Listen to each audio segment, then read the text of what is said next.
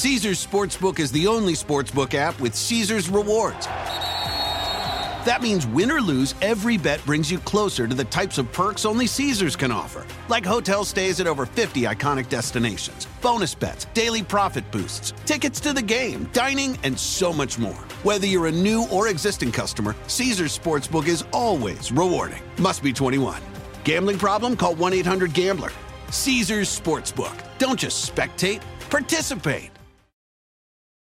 In a fast-paced world, every day brings new challenges and new opportunities. At Strayer University, we know a thing or two about getting and staying ahead of change. For over 130 years, we've been providing students like you with innovative tools and customized support, so you can find your way forward and always keep striving. Visit strayer.edu to learn more. Strayer University is certified to operate in Virginia by Chev and has many campuses, including at 2121 15th Street North in Arlington, Virginia.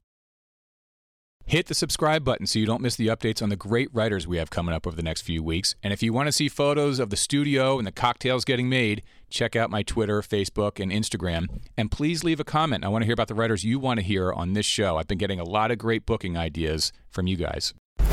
Welcome to Dedicated with Doug Brunt. You have just gained access to an exclusive insider's look at the lives and works of some of your favorite authors, and hear conversations with the world's greatest writers as they discuss their writing lifestyle, creative process, latest work, and behind-the-scenes revelations. Welcome to Dedicated. I'm your host, Doug Brunt. Today we're talking with Adam Plantinga. Adam is the award-winning author of the nonfiction book 400 Things Cops Know, which the Wall Street Journal called the new Bible for crime writers.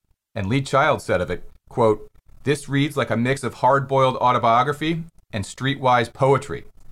Adam came to know all these things through experience, more than 20 years on the force. He's currently a sergeant with the San Francisco Police Department, assigned to street patrol. He's now out with his fiction debut titled The Ascent, which Harlan Coben describes as jaw-dropping, authentic, and absolutely gripping. Adam, welcome to the show. Hey, thanks for having me. I appreciate it. My pleasure. So we're going to have some coffee black today. Hot enough to burn. Yes. Indeed. Cheers. Cheers. So I wanted to give writers a brief sense of your writing because listeners should know you are also an amazing follow on Twitter and on social media. So I follow you and I get some great stories from what's happening on the job. I do like the Twitter. It's fantastic, and it also reflects a bit of your sense of humor. So I just wanted to read one here. This is a double tweet from an experience you had on the streets of San Francisco. So you wrote, "We detained a suspect who matched the description of the aggressor in a street fight with a metal pole.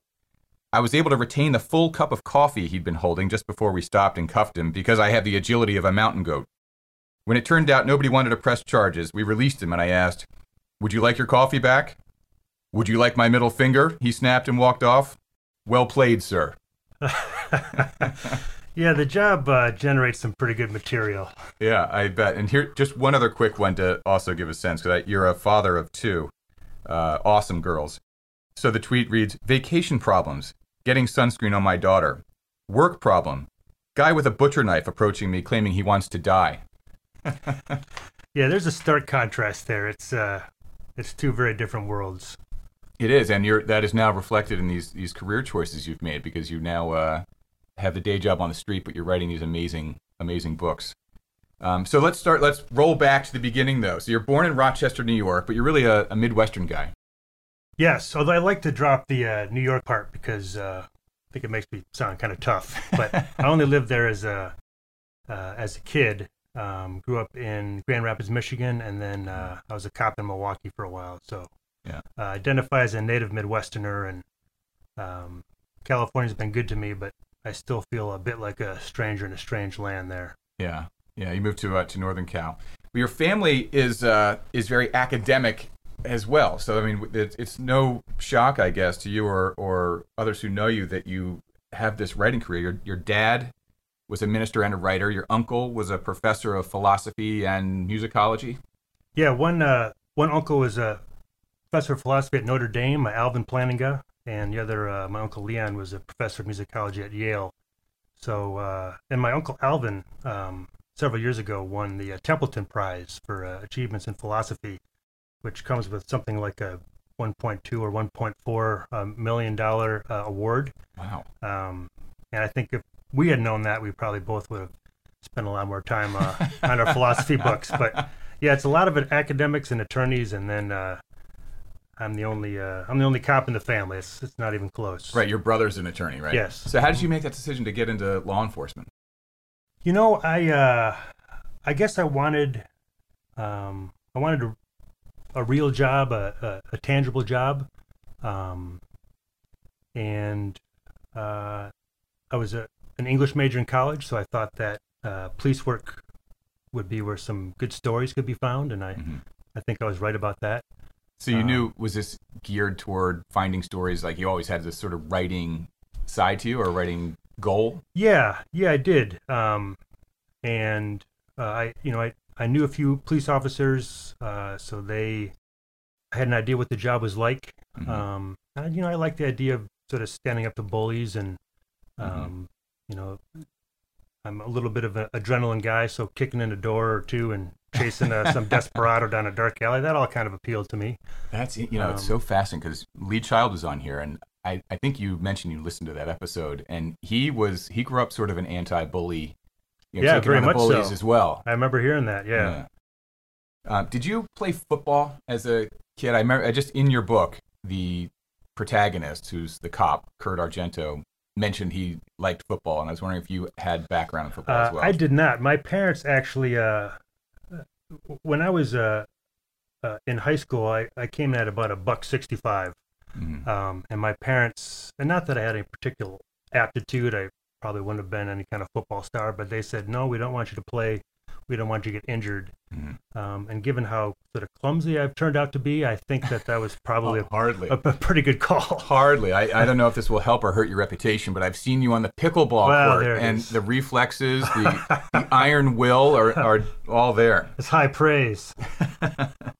Did you play other, like wrestling or other stuff? Because there's like a physical. One thing I've noticed about you, you're not showy, not cocky, not loud. You're the opposite of those things, but there is a self-assuredness about you, both socially and physically.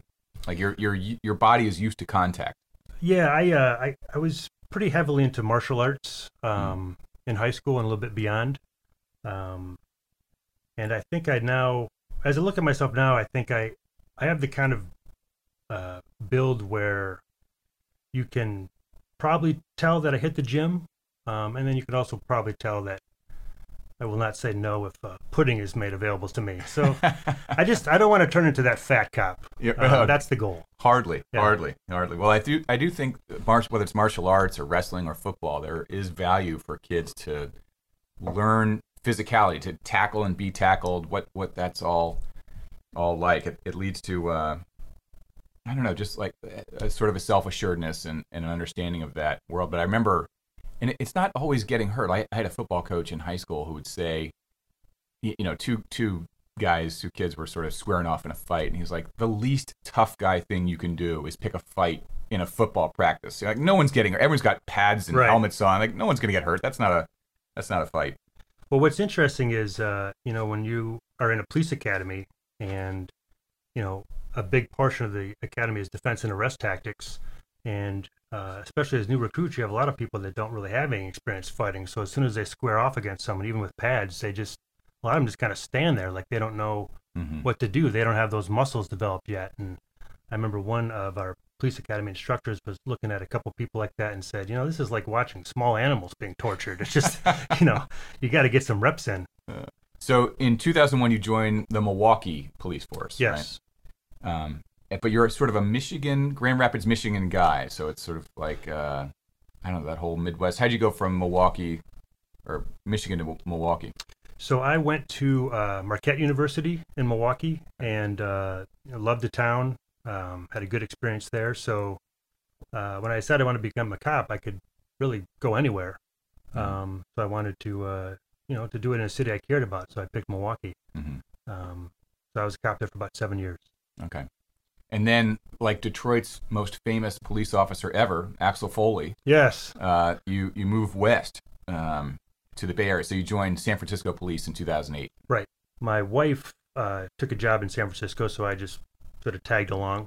Okay. I, of course, made the strong sales pitch for us both to live in Milwaukee together, but it may surprise you to learn that did not work. As you say, the Paris of the Midwest. The Paris of the Midwest, yeah. She wasn't buying that line. She's not a cold weather gal.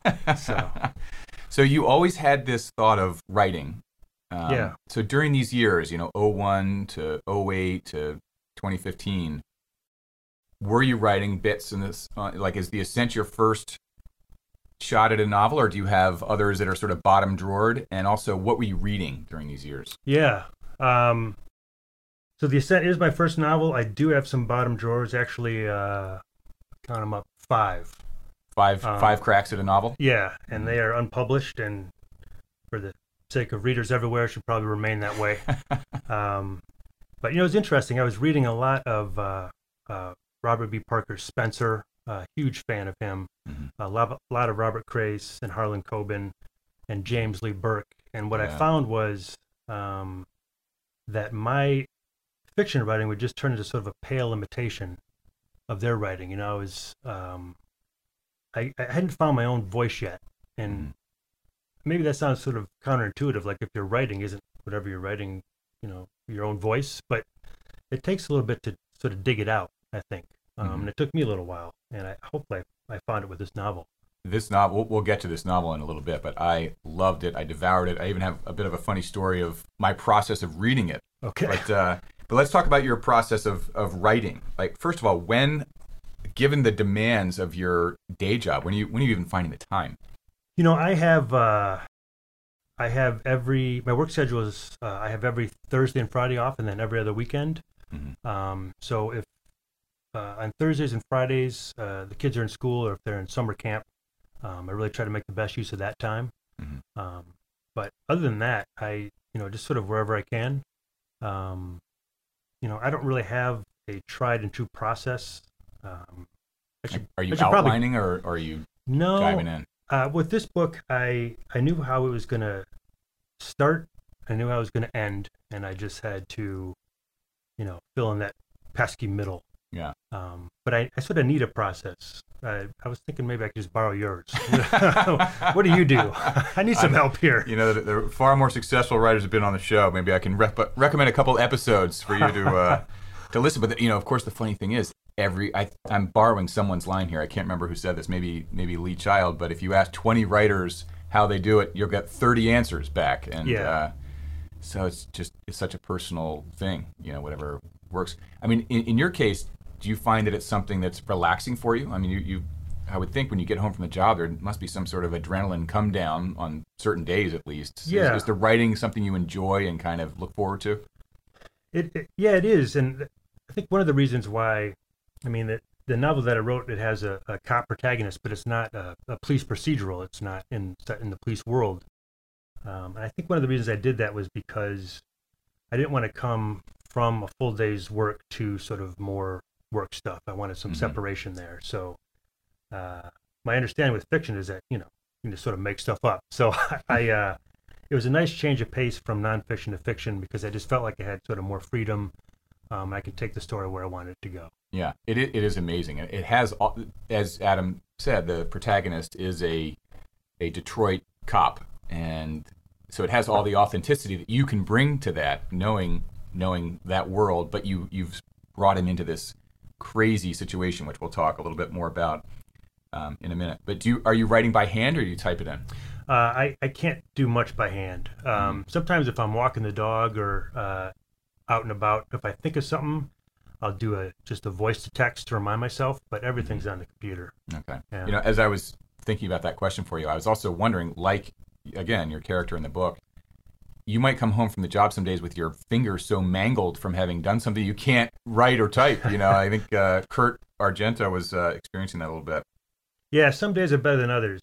There's some injuries that he sustains in this book that I didn't have to do a lot of research for, because I had incurred them myself, so I just put them on the page, which maybe sort of a lazy way out, but it worked. Hey, that's what brings the book home. Speaking of research, though, I know you went to San Quentin, so readers know much of the book takes place in a high security prison where some of the tech that holds the prison together fails, and so chaos takes place. And you visited some prisons to do some additional research other than your own work-related prisons. Yeah, I mean, as a cop, you have a lot of experience taking prisoners to county jail, sort of the local jail. But once someone is in state prison, the job of the police is largely over, because they've been sentenced and they're going to be there for usually over a year and beyond. So I hadn't been in a lot of state prisons, so I got hooked up with the tour of San Quentin, and this was pre-COVID, and it was remarkable. Obviously there's some bad folks in there, but there's also I talked to some prisoners who seem generally remorseful for the crimes that they committed. They have programming in there. They have a basketball team. They have a newspaper. The goal of prison should be, not that it's an easy one, but to try to release people in society, help people return, better than they were, at least with some sort of skills, in a better place. So I think that they're able to do that with some folks. I'm assuming a tour is not available to just anyone. You had to have some sort of special dispensation, like, okay, Adam's a police officer, is doing this work. Like, how did the tour come about? And can anyone go tour San Quentin? Yeah, I think these days you have to have some sort of in. I actually sort of latched on to a tour group of psychology students. But, obviously being a cop helped. But, yeah, I think unless you're with some sort of accredited group, it can be tough to get in. Yeah. And I'm assuming, not to get into your story here yet, but I'm assuming the stories that we hear, like shivs and, people fashioning things to be knives and edged weapons, like that is, even in San Quentin, which I think is different from the prison in your book. San Quentin is a well-run prison, I think. Yeah. But that stuff still is happening even there. Yeah, I think, I was told that it does. And, I think what you have in a state prison is you have people who are smart, are cunning, have a lot of time on their hands, a lot of time to plan things. And, no institution is foolproof. So people get their hands on things, or they befriend someone who can get their hands on things. And so, you have weapons, you still read about prison escapes from time to time, even from maximum security prisons. So nothing's foolproof. We're going to take a short break, and we'll be right back. Caesars Sportsbook is the only sportsbook app with Caesars Rewards. That means win or lose, every bet brings you closer to the types of perks only Caesars can offer, like hotel stays at over 50 iconic destinations, bonus bets, daily profit boosts, tickets to the game, dining, and so much more. Whether you're a new or existing customer, Caesars Sportsbook is always rewarding. Must be 21. Gambling problem? Call 1-800-GAMBLER. Caesars Sportsbook. Don't just spectate, participate. Did you know Bridgestone developed a tire using 75% recycled and renewable materials? Making a difference today for future generations. That's what really matters. Bridgestone, solutions for your journey. Visit whatreallymatters.com to learn more. Every day, our world gets a little more connected, but a little further apart. But then, there are moments that remind us to be more human. Thank you for calling Amica Insurance. Hey, I was just in an accident. Don't worry, we'll get you taken care of. At Amica, we understand that looking out for each other isn't new or groundbreaking. It's human. Amica, empathy is our best policy. In a fast-paced world, every day brings new challenges and new opportunities. At Strayer University, we know a thing or two about getting and staying ahead of change. For over 130 years, we've been providing students like you with innovative tools and customized support, so you can find your way forward and always keep striving. Visit strayer.edu to learn more. Strayer University is certified to operate in Virginia by Chev and has many campuses, including at 2121 15th Street North in Arlington, Virginia. Let's talk about the Ascent for a bit, and I have a story of my reading of it. So the book is told with the authenticity and the instincts of the person who could write 400 Things Cops Know, which becomes the Bible for crime writers, and also with a sense of humor that is the kind of survival tool for hardened soldiers and cops. I mean, the humor throughout the book is great and authentic, something that someone like Nelson DeMille, who, also served in the military, kind of has that sense of the gallows humor and can really make it work. And for readers like who it actually is authentic. That is the cop humor that you probably hear quite a lot. So I'm tearing through the book, getting ready for today, and because I just can't put it down. So my head is in the Adam Plantinga experience for like 150 pages, but then I need to stop and go to the grocery store to get some things for dinner. So, and again, this isn't spoiling anything really of the book, but much takes place in a prison where the protagonist and others are going down narrow hallways and horrific things are looming around each corner. So I go from that to minutes later being in the grocery store aisle, and this woman sort of rounds the corner from out of my eyesight into my eyesight too quickly. Like she's hustling around the corner and suddenly is like down my aisle right at me. And I'm like still thinking about the book, and I sort of like, my feet quickly shifted to the fighting stance. My hands went up. She stopped short, like looked at me sort of wide-eyed and blinking, and I'm looking at her. I'm like, oh my God, I got to get out of the store and stuff. That's fantastic. So you were in my head. But I don't want to spoil anything in the book, and this knowing that it's in a prison should just lure people in, because that's where it all takes place. But can you talk a little bit about some of your inspirations for the book, either the characters or some of the scenes or the dialogue? Yeah, I've always been fascinated by tough guys in literature, and again, Robert B. Parker's Spencer, a lot of the characters of George Pelecanos really sort of speak to me. And there's this was several years ago, but there's a writer named Dan Simmons, who's I think mostly known for science fiction, but he wrote The Terror, that was set in sort of the Arctic. It was made into a miniseries. But anyways, he wrote a trio of hard-boiled detective fiction stories. The first one's called Hard Case, and the main character is just, he's the quintessential tough guy, and that series really made an imprint on me. I remember thinking, I want to take a stab at that. Yeah. So I have some of that DNA, and just being a cop, I work with a lot of very talented folks, a lot of very funny people. I mean, some of the funniest things I've ever heard in my life have been on the job. So I wanted to try to make the humor not sort of as sort of set pieces, but just something that naturally occurs during a stressful day, like the things that people would maybe naturally say. So I have it try to not try to reach for it so much, but just have it kind of unspool, because that's what I experience at work. Yeah.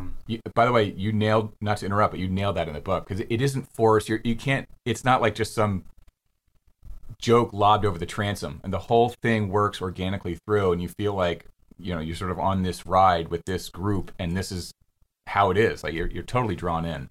Yeah, some of the funniest things I've heard on the job have been under high stress, and it can be helpful as a cop because it's a way to sort of reorient you, takes you a little bit out of the stressful situation. Yeah. But yeah, I mean, again, I have a job with just a wealth of material for that. How about, so you mentioned your dad was a minister. There's a minister in the book. Are there real life characters that are, I'm sure no one's, one for one, they're amalgamations and things like that, but are there people in your life that sort of found their way as a percentage of some character? Yeah, definitely. I grew up in the church. My dad's a minister. I have friends who are ministers, and I actually had a minister friend of mine, a fellow named Mark Rhoda, who was one of my beta readers for this, and was very helpful with fashioning the minister character. The main character is Lutheran, Kurt Argento. Maybe I tried to make him maybe the toughest Lutheran in contemporary fiction. I don't know how many other Lutherans I'm competing with, but that was the goal. Okay. But yeah, I mean, there's I work with a lot of very tough, resourceful female cops who I used some of their experiences with one of the characters, Julie Wakefield, who's the governor's daughter. So yeah, I had a lot of stuff to choose from. All right. One thing I will pull from the story and ask about, again, not a spoiler here, but is there any experience you've had in real life of people playing chess with human feces as the chess pieces? That one. Or is that just pure imagination? No, as a cop, depending on what patrol sector you work, there's a lot of feces around you, on the ground. You might have to search a prisoner who's maybe homeless that is caked in his own feces. So you have to go hands-on with it a fair amount. But oh boy. That I took some creative liberty there. No chess game with human feces. Okay. I just kind of conjured that up. But I could easily, there are corners I patrol where I could easily see that happening. Yeah. Yeah. So one non-literature based question, then we'll return to the lightning round here. But would you say that San Francisco is a little dicier these days than it was, say, 10 or 15 years ago? That's a good question. I think that, like a lot of cities, like Portland, Seattle, Chicago, we have staffing issues. We're hundreds of cops short. Mm-hmm. In terms of the actual crime rate, I don't know that it is. Certain parts of crime have spiked, but I think violent crime, that tends to remain more or less a constant. But we don't have enough cops to sort of throw at the problem at the moment, and we're working on that. But that's people don't want to be cops as much as they used to. Mm-hmm. A lot of folks with recruiting problems, so that's sort of a reality that I deal with. Do you think is that an ebb and flow thing? Like people, in the early 70s they were burning the flag, then in the 80s they're pro flag, and then we're sort of things go up and down in that regard. Yeah, I Maybe think there'll be more admiration for law enforcement coming. Like the Rambo. I was just talking about this with I think it might have been Jack Carr, but in the wake of Vietnam, everyone was sort of anti-soldier, and then with the Rambo book and movies other things, like there's love for the servicemen overseas. That love has not sort of held in parallel for law enforcement, but maybe it will. Right. I think 2020 and George Floyd and Black Lives Matter. People are taking a hard look at police departments, and and that's we should be able to withstand that kind of scrutiny. We should be able to explain why we're doing the things that we're doing. But I do think that an offshoot of that was that people are more reluctant to get into law enforcement. Mm-hmm. We had, in the past, we've had academy classes with 40, 50 officers that are now down to maybe 10 or 15. Mm-hmm. But I do think the pendulum's swinging a little back the other way. Mm-hmm. It's a great job. You have a front row seat to the greatest show on earth. Yeah. Just have to find, qualified folks that want to do it. Yeah. All right, well, on to the lightning round then. Your favorite book as a kid? My dad, who is a voracious reader, read The Adventures of Tom Sawyer and Huckleberry Finn to my brother and me when we were kids, and that was just it's just magical. We were just transported into those worlds. When I got a little older as a teenager, I read The Grapes of Wrath by Steinbeck, and that book has a kind of moral brawn to it that I don't think I've seen equaled since. That's really stayed with me. The Grapes of Wrath. I'm gonna have to go back and reread that. I think I read it as assigned reading in high school in like 10th grade or something like that. I'm gonna with your inspiration here, I'm gonna go back and read that one. That book is alive. Grapes of Wrath. All right, I'm in. Book or books you're reading now? Well, I'm trying to read in my genre, or at least gritty fiction. So I just finished James Kestrel's 5 Decembers, which is just outstanding.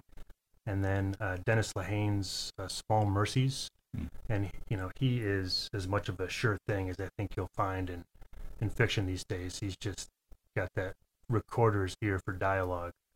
But the book that I just picked up was actually a woman you had on your podcast some time ago, Jenny Jackson. Oh, yeah. Pineapple Street. And when I heard your interview with her, it was so engaging that I thought, I want to buy her book. I don't even care what it's about. I just want to hear more from her. So I'm looking forward to that. She is great. Very, very, very, very cool. And so much experience. Been a top editor for a long time. And Pineapple Street was really terrific. Yeah. And Dennis Lehane also great. He, as you say, great on the dialogue. He can write so well for both the novel and TV. So you've mentioned a number of crime writers here. But I'll get more specific with a question here on that. Name a crime writer or two that most cops would agree gets the details close to the mark? The person that comes to mind is Richard Price. He did Clockers, Lush Life. He wrote for The Wire, and his last book was The Whites. And he gets it. His writing is, I find myself nodding a lot when I'm reading his stuff, and to the point where I wonder if he knows more about cops than I do somehow. I don't. Maybe he goes on ride-alongs or he bounces stuff off NYPD folks, but he's spot on. Do a lot of cops read these kind of books or read generally? I'd like to say yes. I don't know how many cops read. I think they have sort of varied tastes. But some folks have come up to me and said they've read my book and enjoyed it. And others have come and said that they started it. Yeah. And then, the conversation just trails off. Say how far they got or whether they liked it, which is actually pretty funny. Is it a thing the new Lee Child book is out and people are like, hey, you got to read this one, or it's not? People aren't following crime, cop fiction. There's some conversations like that. I just think, generally speaking, if I can make a generalization, cops don't read as much as they should. How about the Amazon? Reacher is on Amazon or I think more shows. Shows the Harry Bosch series, right? The Michael Connelly books. But I think a fair number of cops will sometimes watch cop movies and shows and just kind of turn them off in disgust because they get something wrong or it's not really like that. So there's some of that going on. All right. Best excuse or the most absurd claim of innocence that you've ever heard?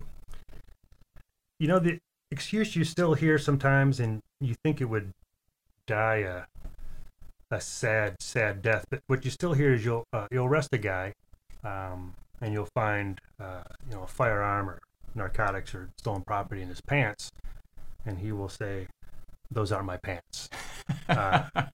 And the last couple of people that have said that, it's not a defense that works. There's no defense attorney or prosecutor or judge that's going to be particularly impressed by that, but it's almost like they're just going down a list of stuff to say when you're arrested, and they're just filling out the box. They don't say it with much heart, but they still sometimes say it. Yeah. Something you'd like the general public to know about law enforcement that they might not already know.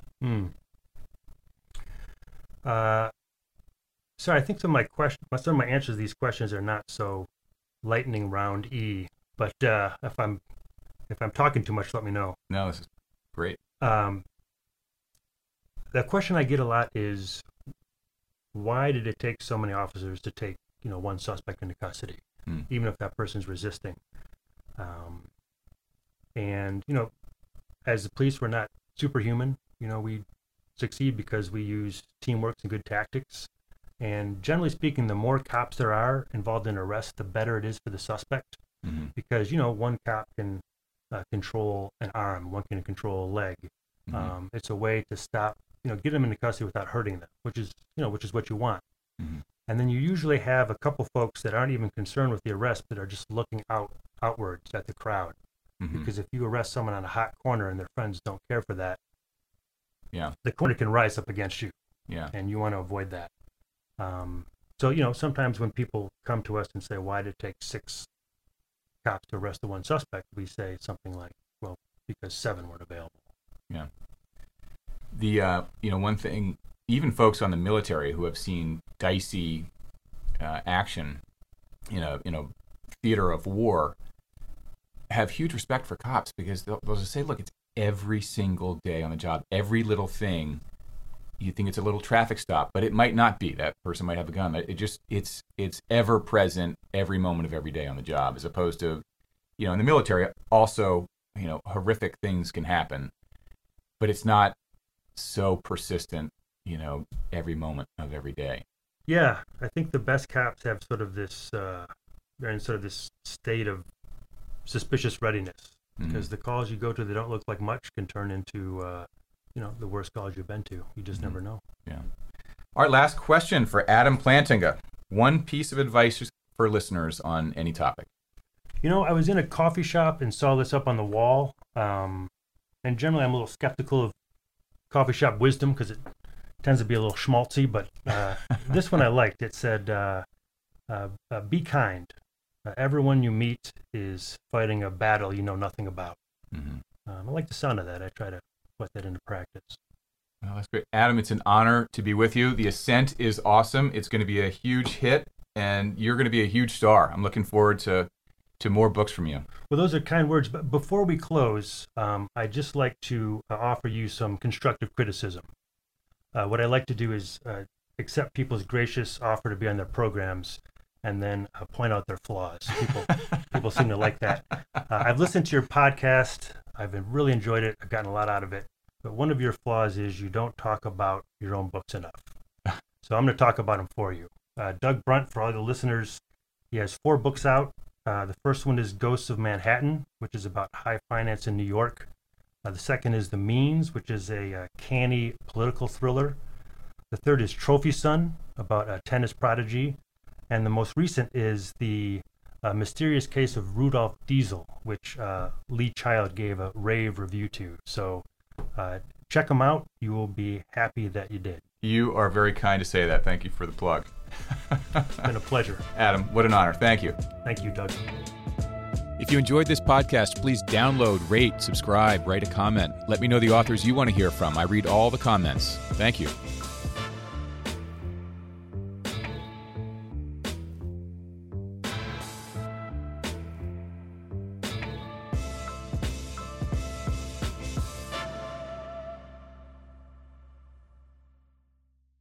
Caesars Sportsbook is the only sportsbook app with Caesars Rewards.